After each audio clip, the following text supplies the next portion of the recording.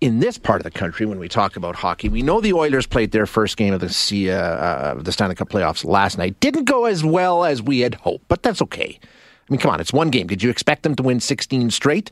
If you did, you were wrong. It's a long, long haul. But let's chat with Reed Wilkins now, host of Inside Sports on 630 CHED. Reed, I mean, okay, it's not the end of the world, but certainly not the start that you wanted, right? Well, you're right. I mean, you're down 1-0 in the series, so it happens. You said it. It's the best of 7. I expected a long series personally. When I did my picks on Stoff's show yesterday, I said Oilers in 6. So I thought LA was going to win 2 games. I know a couple of guys picked Oilers in 5. I saw some of the analytics guys picking Oilers in 5, so they're favored, and they should be the way they finished the season. I don't think that's being a homer or putting definitely jinx not on anybody. I mean, they were the 3rd best team in the league in terms of points percentage since February 10th when Jay Woodcroft took over as head coach. But LA is well coached too. Todd McLellan, and I talked about that on my show last week as one of the storylines, as well as Jay Woodcroft has done, and as many games he's been behind the bench as an assistant in the NHL and a head coach in the AHL.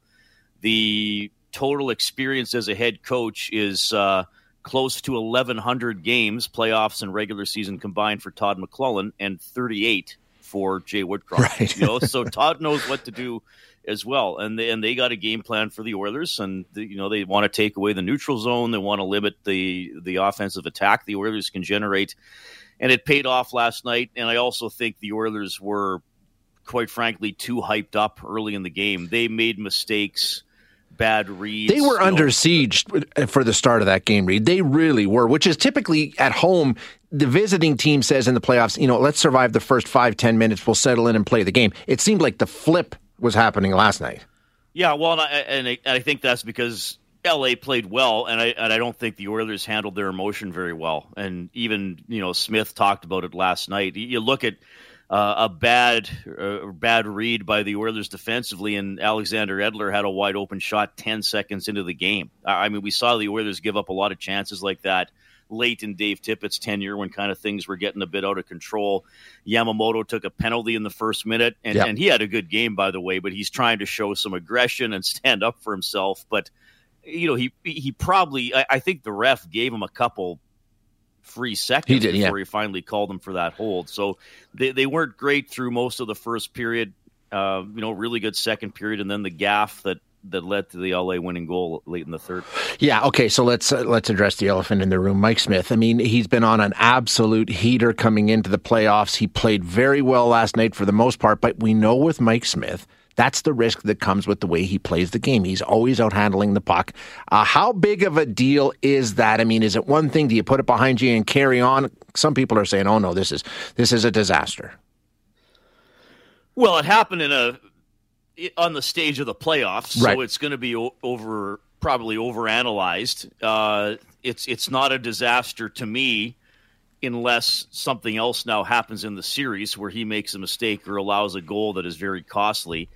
His puck handling is exquisite. I mean, that's beyond debate at this point. That was a bad read, and I just watched the replay again before I came on because I knew we were going to talk about it. Yeah. He's trying to get a long pass up the middle to Draisaitl that might have started an attack for the Oilers, but he didn't see the LA player there and recognized that the puck just needed to go up the boards on that play. For Mike Smith in his head, I don't think it's going to be a big deal. He's told the story a couple of times that early in his career, he gave away the puck playing for Dallas when he was Marty Turco's backup, and the next time the puck was shot in, he didn't go get it or he didn't try to make a play on it. He just stopped it, and then during the next TV timeout, Marty Turco said, "What are you doing?" And Smith said, "Well, I don't want to make another mistake." And Turco said, no. You get back out there. You keep playing the puck. You don't let the other team know that they've affected you're affected by the mistake, and you got to play the style your teammates expect you to play when the puck is shot in. So in Mike Smith's head, I don't think it's anything. You got to remember these players, as good as they are, make dozens or hundreds of mistakes a year. They can't be crippled by every one. But it happened on a big stage, and if this is a series that the LA Kings win in 6 or 7 games, then you might be saying, what if that hadn't happened and the Oilers had figured out a way to win that game? And that's another thing, Shea. for some of us, we could talk about the miracle on Manchester or the Oilers beating Gretzky in the playoffs. There's no connection to this series. But one thing that is a connection to this series is the Oilers have now lost 7 consecutive playoff games. And in all 7, the winning goal has been scored with 12 minutes or less remaining in the third period. Wow. 3 of them were in overtime. Chicago won a game with just over a minute left. Winnipeg got a game winner around the midway point of the third last year. Chicago did in one of their other games, and then that goal last night with 5 minutes left. So, the law of averages would dictate in a tied game in the third or overtime, eventually you're going to get the bounce or make the play, but the Oilers haven't been able to do it. Last night they made the mistake that gave up the game-winning goal. You know what I was watching for last night, though, Reed? In the last few seasons in the playoffs, it seemed to me like if the Oilers had a bad break go against them, it really set the team back, and it seemed like the game plan went out the window, and it was freelancing, and it was trying to do too much, and things just snowballed and got worse.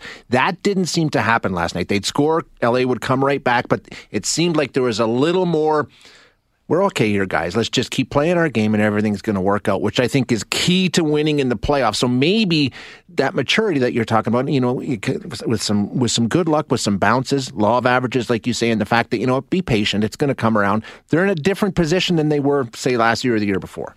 I believe that as well, and hopefully that's what we're still saying Thursday morning after Game 2. But they had that long stretch this season, and part of it overlapped with their 16-5 start, Shea. Yeah. When they gave up the first goal against almost every game. But then once they got into a losing streak, falling behind 1-0 felt like 2 or 3-0. Yeah. And sometimes it became 2 or 3-0.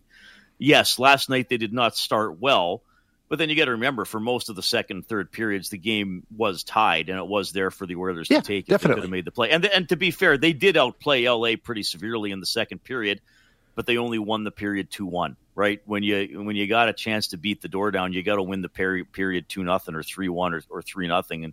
And Brendan Lemieux's goal, gave LA that lead there for restored their lead in the third period. So, yeah, I don't think it's panic time, but it's concerning, and it is the playoffs, and the potential of being down 2-0 after 2 home games for the second straight year is going to create a lot of worry in oil country if they can't figure it out tomorrow. Yeah. We're going to chat with Dave McIver down in Calgary in a second. Flames are coming out of that series, right? Well, that's a cakewalk. Waste of 8 days, as Daryl Sutter said. All right. Thanks very much, Reed. Appreciate your time. Okay, see you. Reed Wilkins, host of Inside Sports and Oilers Hockey on 630 CHED, giving us the breakdown of Game 1 for the Edmonton Oilers. And I think Reed is right. It's one game. We're not going to get ahead of ourselves here. We'll see what happens.